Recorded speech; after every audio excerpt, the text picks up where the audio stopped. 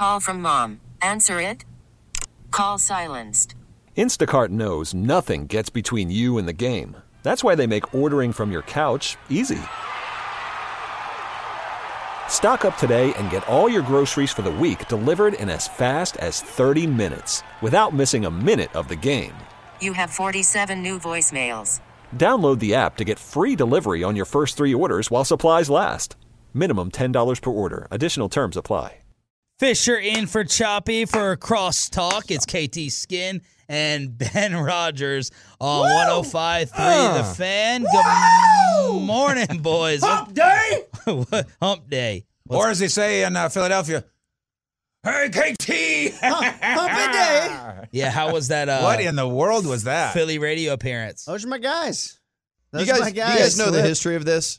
No. So they truly do love KT. Oh, they love him, man. They love can't. him. You can't hate it because it's got to be fun for you. I mean, I would. Oh, yeah. Who wouldn't want Yeah, to you go on finally a get show some like respect. that? It's all he probably doesn't have that many years left either. I'm sure he makes good money. Hey.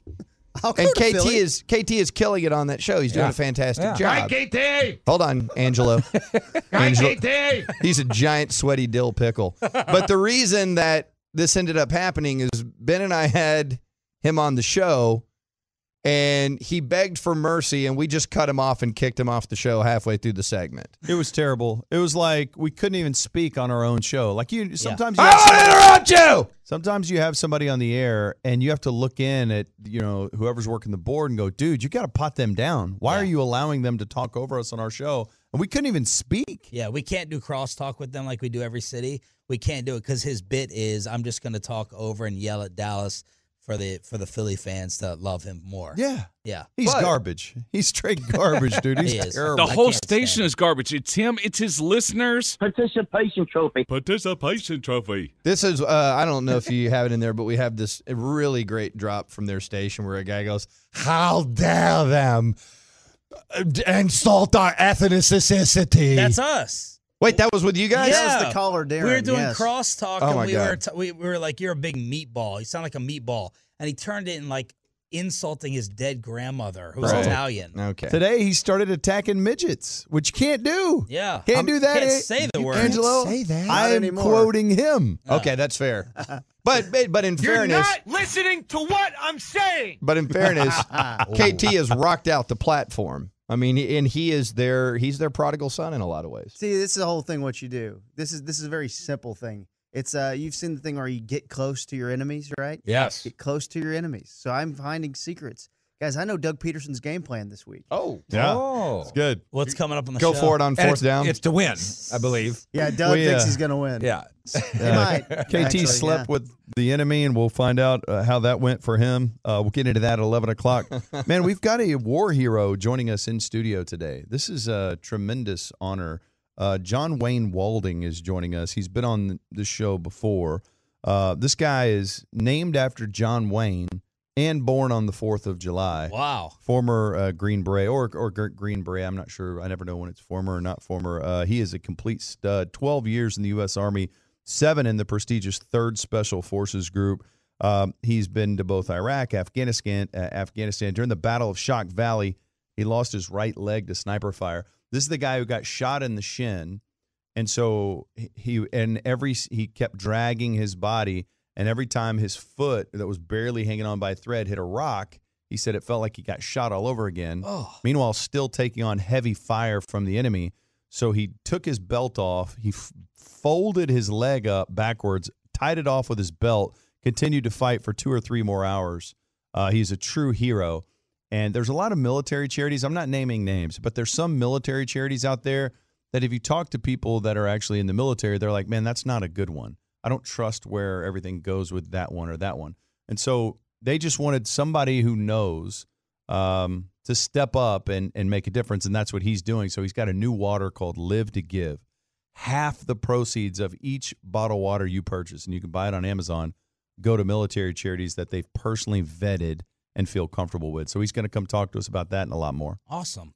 Kev, we got to thank you for a topic you gave us today. What'd I do? Well, maybe it was Kavanaugh, but you were in the video. 105throughthefan.com. Kavanaugh. Where Kavanaugh, Dak going Rouge. Yeah. Dak going rogue. Can you explain the concept? Well, I think that's a good color of lipstick for him. A good shade for him. Is that Troy or Angelo? That's Angelo. He loves KT's humor. So this was Jeff's idea because when Jeff and I are about to do a video every Tuesday, we recorded around 1:40. We look at each other because we really don't speak much. We look at each other and go, "What are you going to do today?" All right, cool. So he went with it, and I agree with about 75% of what he said. There's a part of me that says I don't think Dak needs to fully go rogue, but if Dak's seeing things on the field, it should be time that he has a little freedom to make a move. Not to the extent that Romo had in whatever year, was it 2013 or 2012 when Romo started doing that? I don't think he's at that level ready to go that. I mean, Dak still has trouble sometimes reading man and zone coverage. I mean, so he's not there yet. But, if he sees things, he should be able to do his own thing and not be questioned about it. And maybe he's give us an example. I think the toss play is the best example, right? The third and 11. But doesn't he have a run? Doesn't he get a run pass option? I mean, it can be little things like this, though. To me, the 2-point conversion play, if you're not feeling it and you know the pressure's coming and you knew, you got a couple timeouts, take a timeout. Especially since we've already mismanaged the timeouts at that point. Yeah. There's no sense in not using it there. Yeah. So, I think Dak can have more on his plate. But I guess my question is on the 3rd and 11, did he have a run pass option? And if he decided to carry through with the toss, because they tell us he gets a run pass option. I don't know if it's for every play. Yeah. And if he carries through with the toss for 4 yards, punt, is that Dak's fault for not picking the pass? No, because and this is Greg Williams 101, if it's 3rd and 6, he's sending everybody. So Dak is sitting there going, I'm not picking. This is the same reason that when teams have 3rd and 18 and they're inside their own territory, everyone yells when they throw a screen pass. The reason they do it is because the likelihood is probably the same that you're going to have something catastrophic happen, then you're going to pick up 18 yards. So as Dak looks at the line, and Greg Williams is actually on the field as well, ready to rush him, he ain't picking up 11 yards, boys. So he's going, the best chance we have is if I quickly get this ball to Zeke and he breaks a tackle. Otherwise, I'm probably going to take a sack, be further back. I might fumble, throw a pick. That is a safe play. It's not what people want. But, dude, you're not picking up 3rd and 11 on Greg Williams unless someone misses an assignment. The hammer was a perfect storm for the Cowboys. Greg Williams. The hammer. That's right. They were a perfect storm with a team without their 2 tackles, a team that blitzes a lot. You know who else has got a perfect storm? It's a team that's having trouble getting pressure on the quarterback, but Jim Schwartz. What do you think they're going to do? They're going to blitz their ass off if Tyron and Lyle don't play. And by the way, you were talking about Romo and what Romo did back in the day. It was 11, 12, 2013. It was Garrett, right? And then it just wasn't working anymore. And Jerry was frustrated with Garrett. He was too conservative. Romo was frustrated with Garrett, too conservative. They started going through all these changes. Well, early, I guess it was the next season where Callahan and he's only here for 1 season, right? He was here for 2, but he became offensive coordinator for 1, if I remember correctly. Callahan, at some point, 4 or 5 games in that season, that's when Romo went rogue. Romo's like, good God, this sucks. And it went straight playground style. Just, hey, your play call is duly advised. But that was deep into his career. Yeah. You ready to give Dak that responsibility? That's 2014, yes. Right? 2013, 2014. And I think experience matters in the NFL. Dak's nowhere near being to the point where he can do that and just go rogue. Nowhere near. I think he's a hell of a lot closer to it, and I think this is the point of the article that KT wrote this offseason. And that was the point where, there was a lot of conversation on this station about Russell Wilson being trash. And the whole point is that you don't judge a guy on the first 2 years. But what I would argue about y'all's conversation, which was badass, is when Romo, quote-unquote, went rogue, he was not more qualified than Bill Callahan. Bill Callahan had been in the league way longer and had seen way more, but Romo at that point was qualified to do it.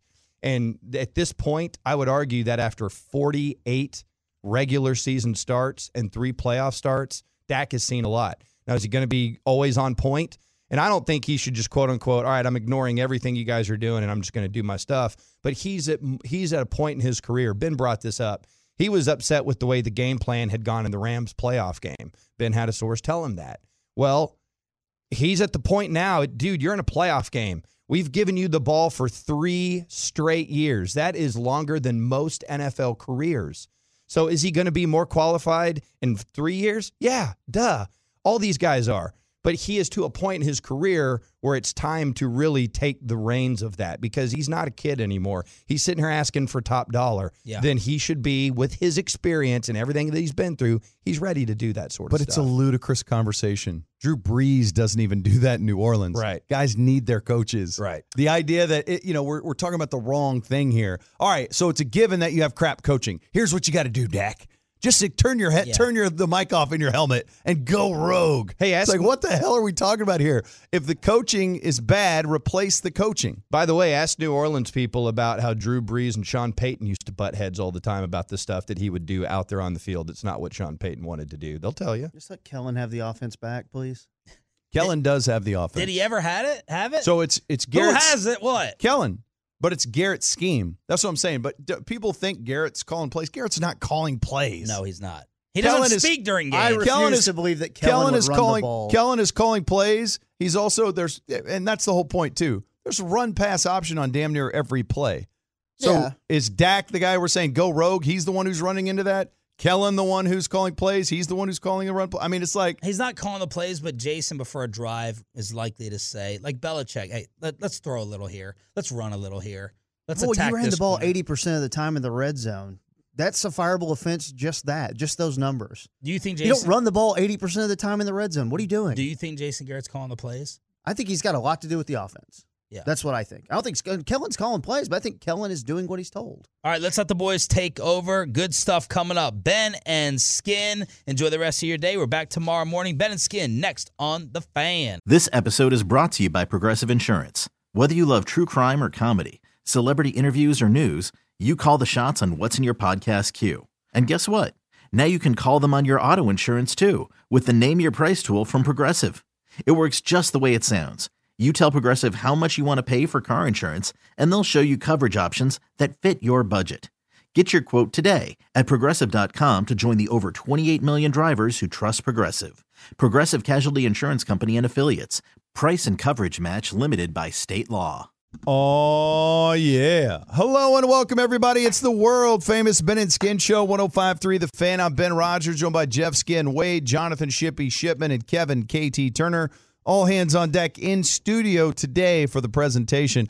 Tomorrow, we'll be at Pluckers and Grapevine. We'd love for you to stop by and hang with us. We'll be having a good time out there. Bring your whole office. Come have lunch with us. That would be fantastic. What was not fantastic was to find out some bad news yesterday about Tyrone Crawford going on the IR, season-ending hip surgery.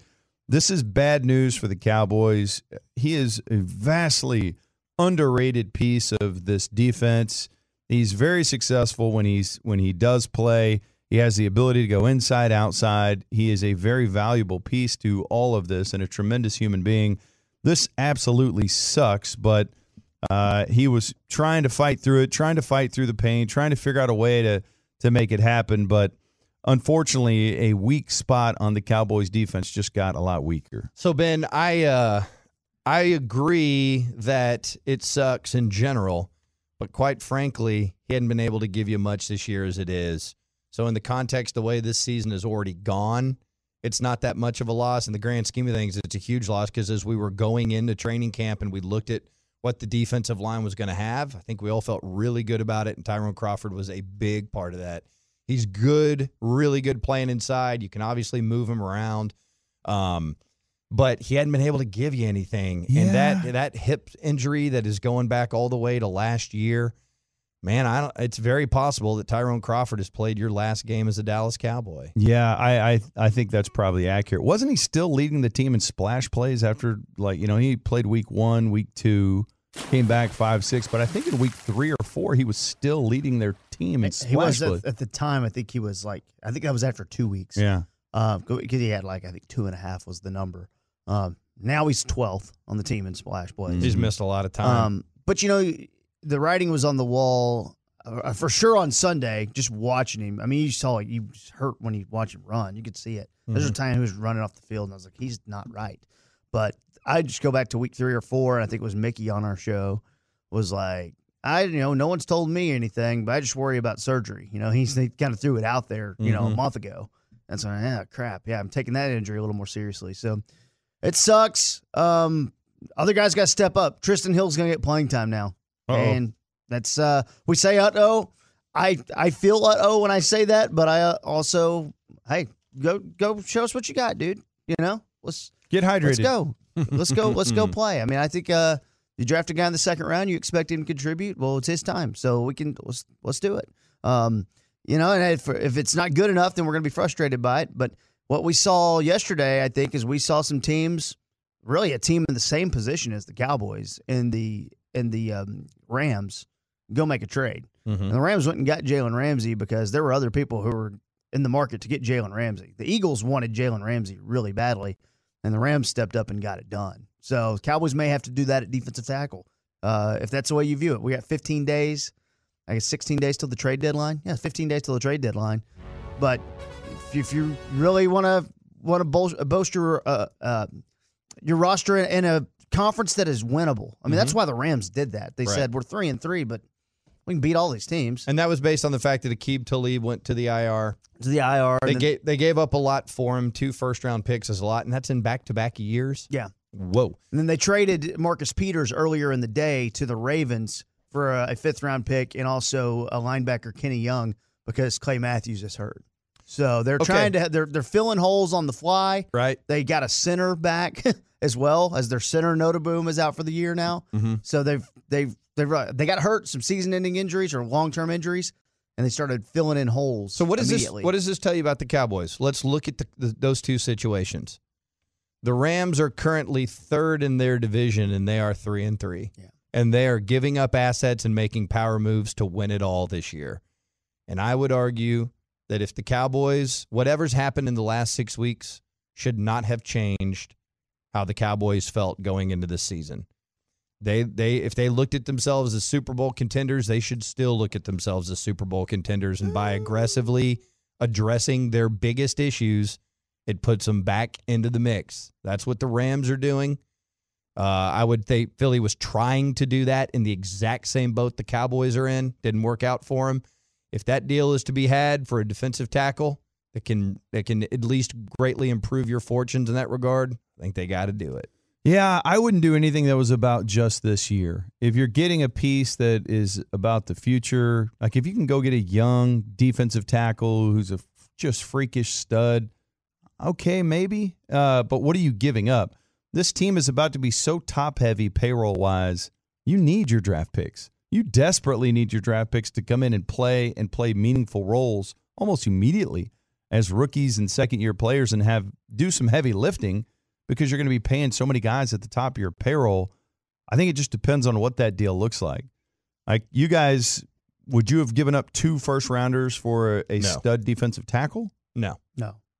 It's not a premium Well, position. Is Aaron Donald? I would give up. Oh yeah, you're right. I would give up 2 first-round picks for Aaron Donald. There's a couple players, but yeah. But I mean, that's not even comparable. Yeah. Like we're talking about a defensive tackle, and we're probably talking about one like a Sue or somebody that's on the last year of their deal. Gerald McCoy. Right. Geno Atkins. That's kind of what we're talking about. Geno Atkins is interesting, but man, he's owed a lot He's got of money. I'm kind of out on Geno looking at his contract. Right. And he's 31 years old, I believe he is. There's a guy from Atlanta who's an okay player. Tyler Davidson's his name, and I don't think they'll get in the mix on him, but he's a guy. What would you give up for a guy? Like a 5th. Yeah. I would give up a second-round pick for Sue, personally, because I think it would cause – I mean, just based on what you have now, I think the ripple effect would be massive. You know, I think, let's see, if a second-round pick for Sue, to me, I think that just seems too pricey, considering, again, you have to look at the bigger overall picture. It's not about just this year, right? You got some issues coming up with you. You need to be very savvy with the way you manage your payroll. It'd be tempting. He obviously can still play, and it's what they need. But I don't know that he just puts them over the top. I think a lot of it will come down to how you feel about the health of some of these guys. Like, I'm looking forward to talking to Dr. Chow today. Dr. Chow is like he's like the NFL doctor. He's like the NFL guy to, he used to, what was he? He was the doctor for the Chargers. Yep. I call him the guy that profits off sports injuries. Okay. He is going Dr. to Chow. join us at 1 o'clock to talk about Amari Cooper, Tyron Smith, Lyle Collins, even Tyrone Crawford. But if Amari Cooper is going to be hampered all season, if Tyron Smith and Lyle Collins are going to be hampered, I don't know that there's anything that would make me go all in on this season. And health, at any point, health is going to be an issue. Mm-hmm. But, man, if you're going to be dealing with your tackles out for significant stretches of the season, or if Amari Cooper is going to miss significant time, this thing's over. Yeah, I think it's going to be very hard to do what you want to do. And there's a lot of people who already think it's over based on the difficulty of the Cowboys' schedule. Mm-hmm. You're sitting here at 3-3 after the soft part of your schedule. Mm-hmm. But I would also argue that based on what I think this team is and what it can do, they've way underperformed. I think they can perform at a much higher level. I thought this was a team that was capable of getting to the Super Bowl, and on paper, I still believe that. And, there are so many – we are so micro in our approach to looking at football. So micro. We look at every game, and it determines how we feel about everything. That's not what football is. And when you stand back and look at the whole season, you go, oh, well, I felt that way 3 weeks ago. Boy, do I feel way differently now. What's made this season different than I think the last 2 years of 3-3 starts is the way the schedule was, really, really easy in the front first 3 games. I think that makes you change, and that's part of football too. Who you play on the schedule absolutely matters, and it's why I think the Eagles feel like if they beat the Cowboys, then they are burying them, because the Eagles' schedule is a piece of cake at the end, just like ours was at the beginning. And our schedule is the most difficult from here on out. Now, that being said, the Eagles got the Patriots coming up. They got a tough one with the Bears. Who knows what they are? Right. They got a lot of that happening. But I admire the Rams for the balls to go all in, because Goff is making the 3rd highest at quarterback. Gurley's making the 2nd highest at running back. Donald's the highest paid DT. And 2 first-rounders, it's a heavy price to pay. And they will sign Jalen Ramsey. I would imagine they will get that done eventually, if not now, after next year. Probably depends on him, but I'm sure they're working on an extension right now. To have the best corner, or one of the best corners in the league, and the best defensive tackle in the league with Wade Phillips, I feel like I can do some stuff. So, I think that trade makes the Rams a lot more dangerous, because if they can shore up the defense, I think the offense will come around at some point. It's interesting that their offense has stalled so much. Yeah. That McVay was the boy genius, and now people have figured it out. Or is Goff coming back down to earth? It's scary, and that's why when I look at this season too, it looked like, okay, Kellen Moore was the new boy wonder, and the offense was unstoppable in 3 weeks, and it's like it's a game of adjustments, and maybe it took the league a year to make that adjustment with McVay. Maybe it only took 3 weeks to make that adjustment with the Cowboys, but it just makes this week huge. It like tips the scales one way or the other.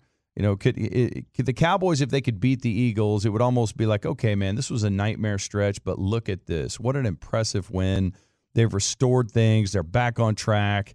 This is a massive game for the Cowboys. If they get destroyed by the Eagles, man, I'm probably going to join that camp of this thing's over. Yeah, I would agree with you, man. You lose the home game to the Eagles, and you're at 3-4. Then you get a bye week and play the Giants. Okay, then you're going to be 4-4. I'm going to feel like this thing's over for 2 weeks, and then immediately when they beat the Giants, I'm like, yes. Well, look, we all universally, collectively, media, fans, everybody said the season was over when they were 3-5 and had lost to the Titans. And if you tuned in sports radio that week, the question was, did the Cowboys trade a top 10 pick to the Titans? That's what was on Sports Talk Radio. Then they ended up playing the Rams in the divisional round in the playoffs. Yeah. But it's a much different story this year because the schedule is a lot tougher. I get all that. But you realize if you go back and look, those games against New Orleans and Philadelphia seemed unwinnable when you looked at them on the schedule, and they won both of those bad boys. It just concerns me that one of the things, a couple of the things that I thought was going to be a real strength for the Cowboys, their linebacking core has been bipolar or underwhelming.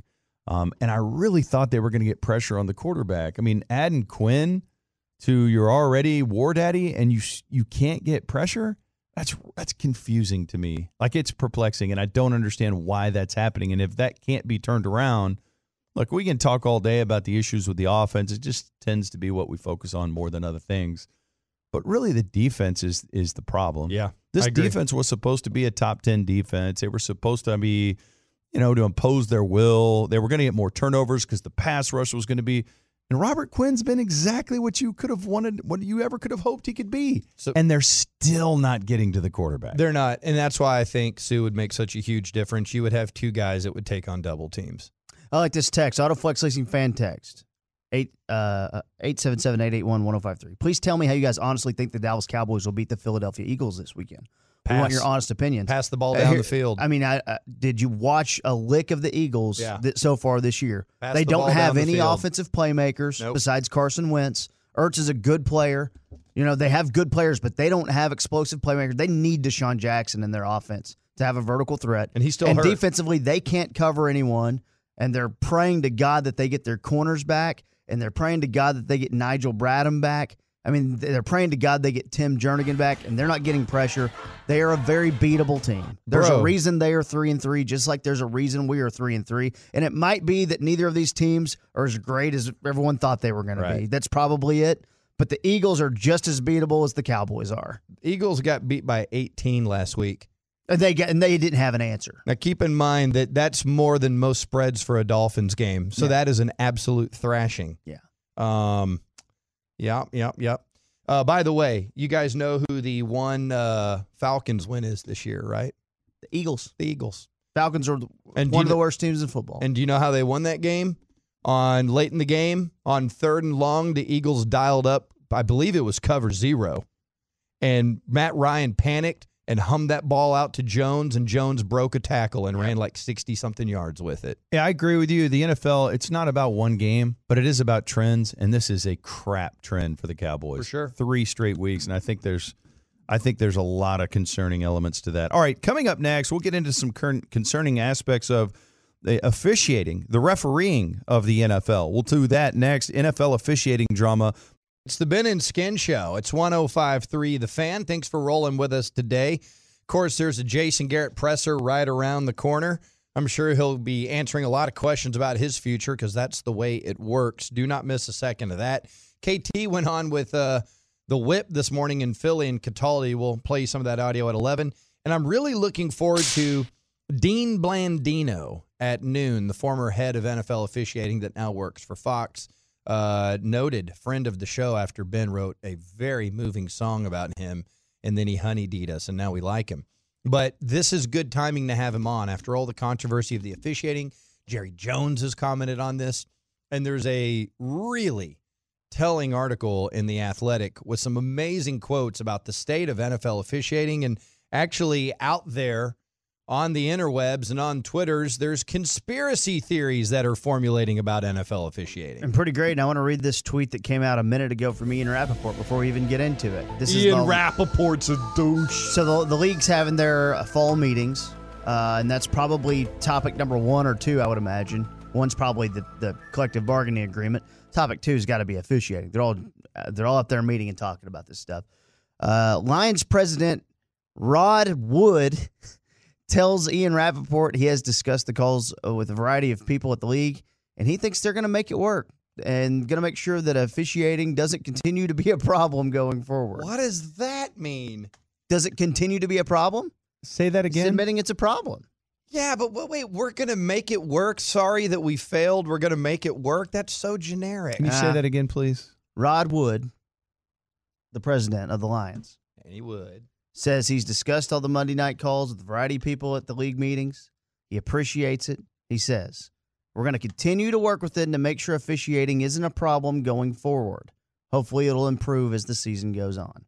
This is what I think happened at the league meeting. And we'll see, the stats can show it. I think told the refs, look, we know we got problems. We got to fix it on the fly, though. Keep the flag in your pants. I mean, I really believe that. I believe we'll see flags cut down a little bit. See, I there definitely needs to be fewer flags, but it can't just be that because, if there's a play where a guy gets mugged and there's no flag, it's just as bad as, you know what I mean? It's like the NFC Championship game. Okay, no flag thrown. We're keeping flags down, but that was a mugging. I think you need better referees. I think you need full-time officials. I'm looking forward to talking to Dean Blandino about this. Again, it's a $15 billion business. The referees determine so much about the product, and there's no full-time officials. Yeah. I mean, what are these guys doing for their other jobs? Most of them are lawyers and accountants. Yeah, some of them are. Yeah, I think they're very high educated jobs. Because I think the counter argument would be, okay, what does the official do during the week that makes him a better official? I mean, if anything you do, if you do it full time, you're going to be better than if you just dabble in it. No, I get that. In my opinion. No, I get that. But you work for 4 hours on Sunday, then what? Well, I think you got to work a lot heading into it. I think you could spend all day looking at tape, talking about philosophies, looking at teams, how they do things, and really diving into what you do, as opposed to, hey, man, I'm here to wing it. I was selling tires all week. Now I'm here. What are we doing? According to website online, refs make about $200,000 a year. So, I mean, you can live off that if you need to. So, I mean, I don't know. There's a great article in The Athletic. His name is Bob Kravitz, is the author. And he interviews. I've been told that different numbers than that. Is that by the true? way. Okay. I've been told that's what you're saying there is inaccurate based on what I've been told. Okay, I will blame this on Chron.com. Yep. CHRON.com and the integrity of Chron. I think it's Crone. Maybe it's Chron. It said it was 170. The article says it was 173K in 2013, and it's moved up to 205K in 2019. But that's Chron. Well, dude, Dean, we'll have Dean at noon. Dean will know the answer to this. Mark Baltz. I got this. There's around 125 refs. They get paid between $5,000 to $12,000 per game based on years of experience. They also get a bonus if they qualify for the playoffs of $25,000.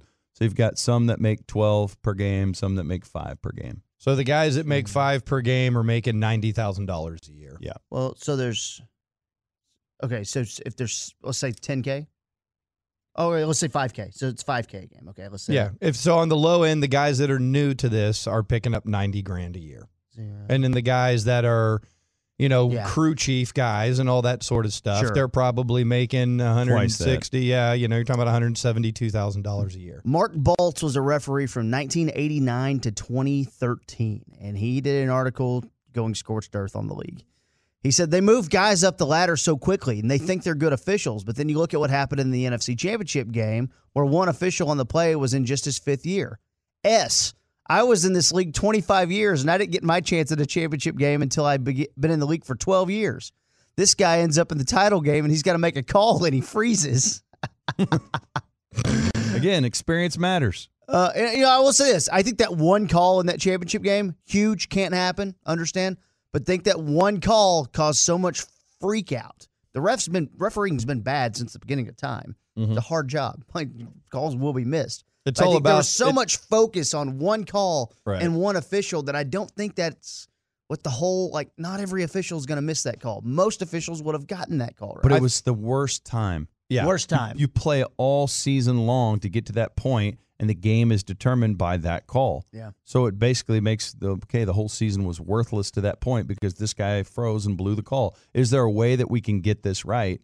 I think what they're trying to do is smart, trying to figure out a way to get it right to where one bad call doesn't blow the whole season. And if it just means we take a little bit of time to make sure it's right, it would work in principle, but they've screwed it all up. Okay, guys, think about this. Think about catches on the sidelines. What do you see?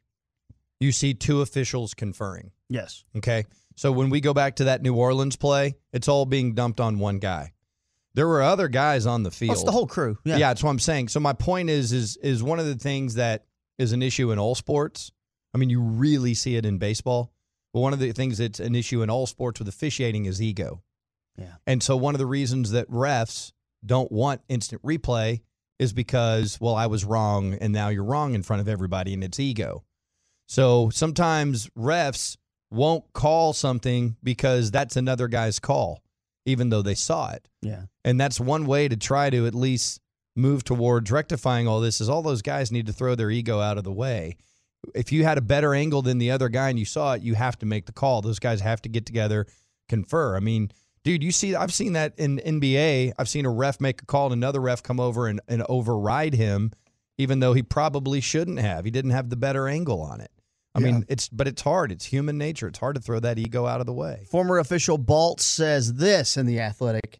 Look, you've got the technology. You might as well use it, but I don't like it at all for the pass interference type calls. Anytime you're getting involved in judgment plays and what is and isn't pass interference, that's a problem, especially when the players think it's one thing, the coaches think it's another, and the officials have been told it's something else.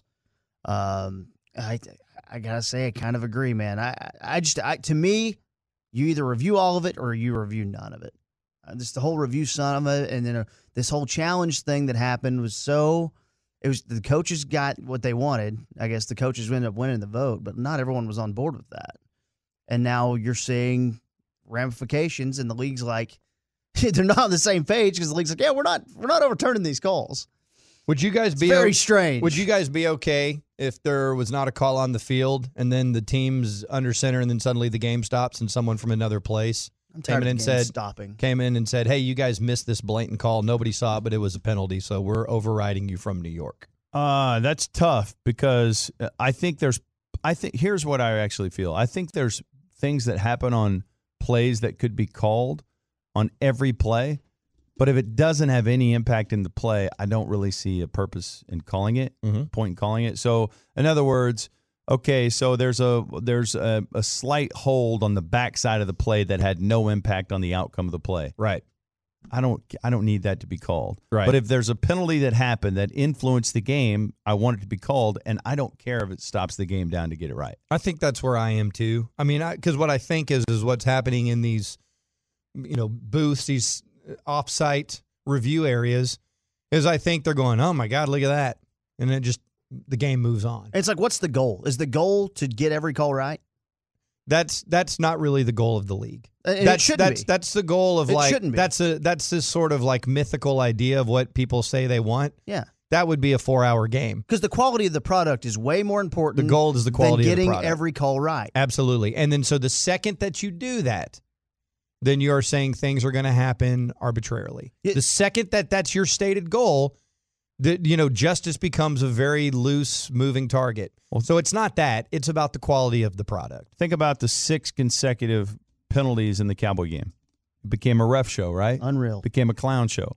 Even if they were all penalties, it was crap. It ruined the quality of the game. Sure did. So how do you fix that? I mean, if they're all penalties that impact the game and influence the game, you have to call them. Let them play. You just let them play. Like, think about this when you're watching a game. I mean, because the NFL is concerned about fans, and if fans aren't going to leave, all right, they're not going to leave yet. It might be 10 years before they leave. Right. They never leave. But the people are worked up about it. No, it's a lot of fans who are mad about watching this stuff. When you're watching a game, what do you get more worked up at? If a play happens and it looks like they held Michael Gallup and they don't call it, or when you get called for something, a hold, Connor Williams gets a hold and it didn't look like a hold. I'm more worked up about it when they throw a flag and penalize my team than, well, they didn't see it and didn't call it. I'll just move on. I think the single most frustrating call for the Cowboys against the Jets was a touchdown came off the board because of a flag that was thrown that shouldn't have been a flag. Yes. That's the single most frustrating thing that can happen. You actually lose points and then lose 10 yards, and then that happens because of a call that was inaccurate. That's very, very painful. I was going to say, actually, the most frustrating call was a non-call on the 2-point conversion where Witten got destroyed. So, I mean, yeah, I mean, to me, I think that it. one's tough. I'm such in the boat of let them play, man. I just think you should let them play. Like prison rules? The Zeke play, yeah, that was pass interference on Blake Cashman, the linebacker. Probably wouldn't have called it, I wouldn't have called the block in the back on Gallup. There's 6 of those calls. I'm thinking 3 of those didn't have to be flags. And that's where I think the whole thing, the short-term, the long-term fix, they got a long ways to go. They got a lot of crap to figure out. The short-term fix is just chill out with calling 20 flags a game. You're extending games. Okay. You're stopping down games. And here's the chill problem out with that. with it. And here's the problem with that. The second that you direct a ref to chill out with calling flags, with throwing flags, he's going to purposely not call a penalty. Fine. The second that you tell him to do that. Fine. Is that good? Fine. See, it's an unsolvable problem. It's an unsolvable problem because if you go prison rules, well, then, if you don't call anything, then it's going to be straight chaos. This is why. Call everything, then it's going to be straight chaos. You got to find the happy medium and only call the penalties that impact the game. And if you have to stop the game to get it right, then do it. I think that's the closest you can get to getting it right. And that's why I always laughed at the idea of, well, you can't review pass interference because that's a judgment call. Bro, they're all judgment calls. All those guys are judges out on the field. It's all a judgment, every single part of it. We didn't even get to the conspiracy. Maybe we'll do that at 11 o'clock.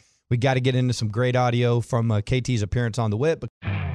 You could spend the weekend doing the same old whatever, or you could conquer the weekend in the all-new Hyundai Santa Fe.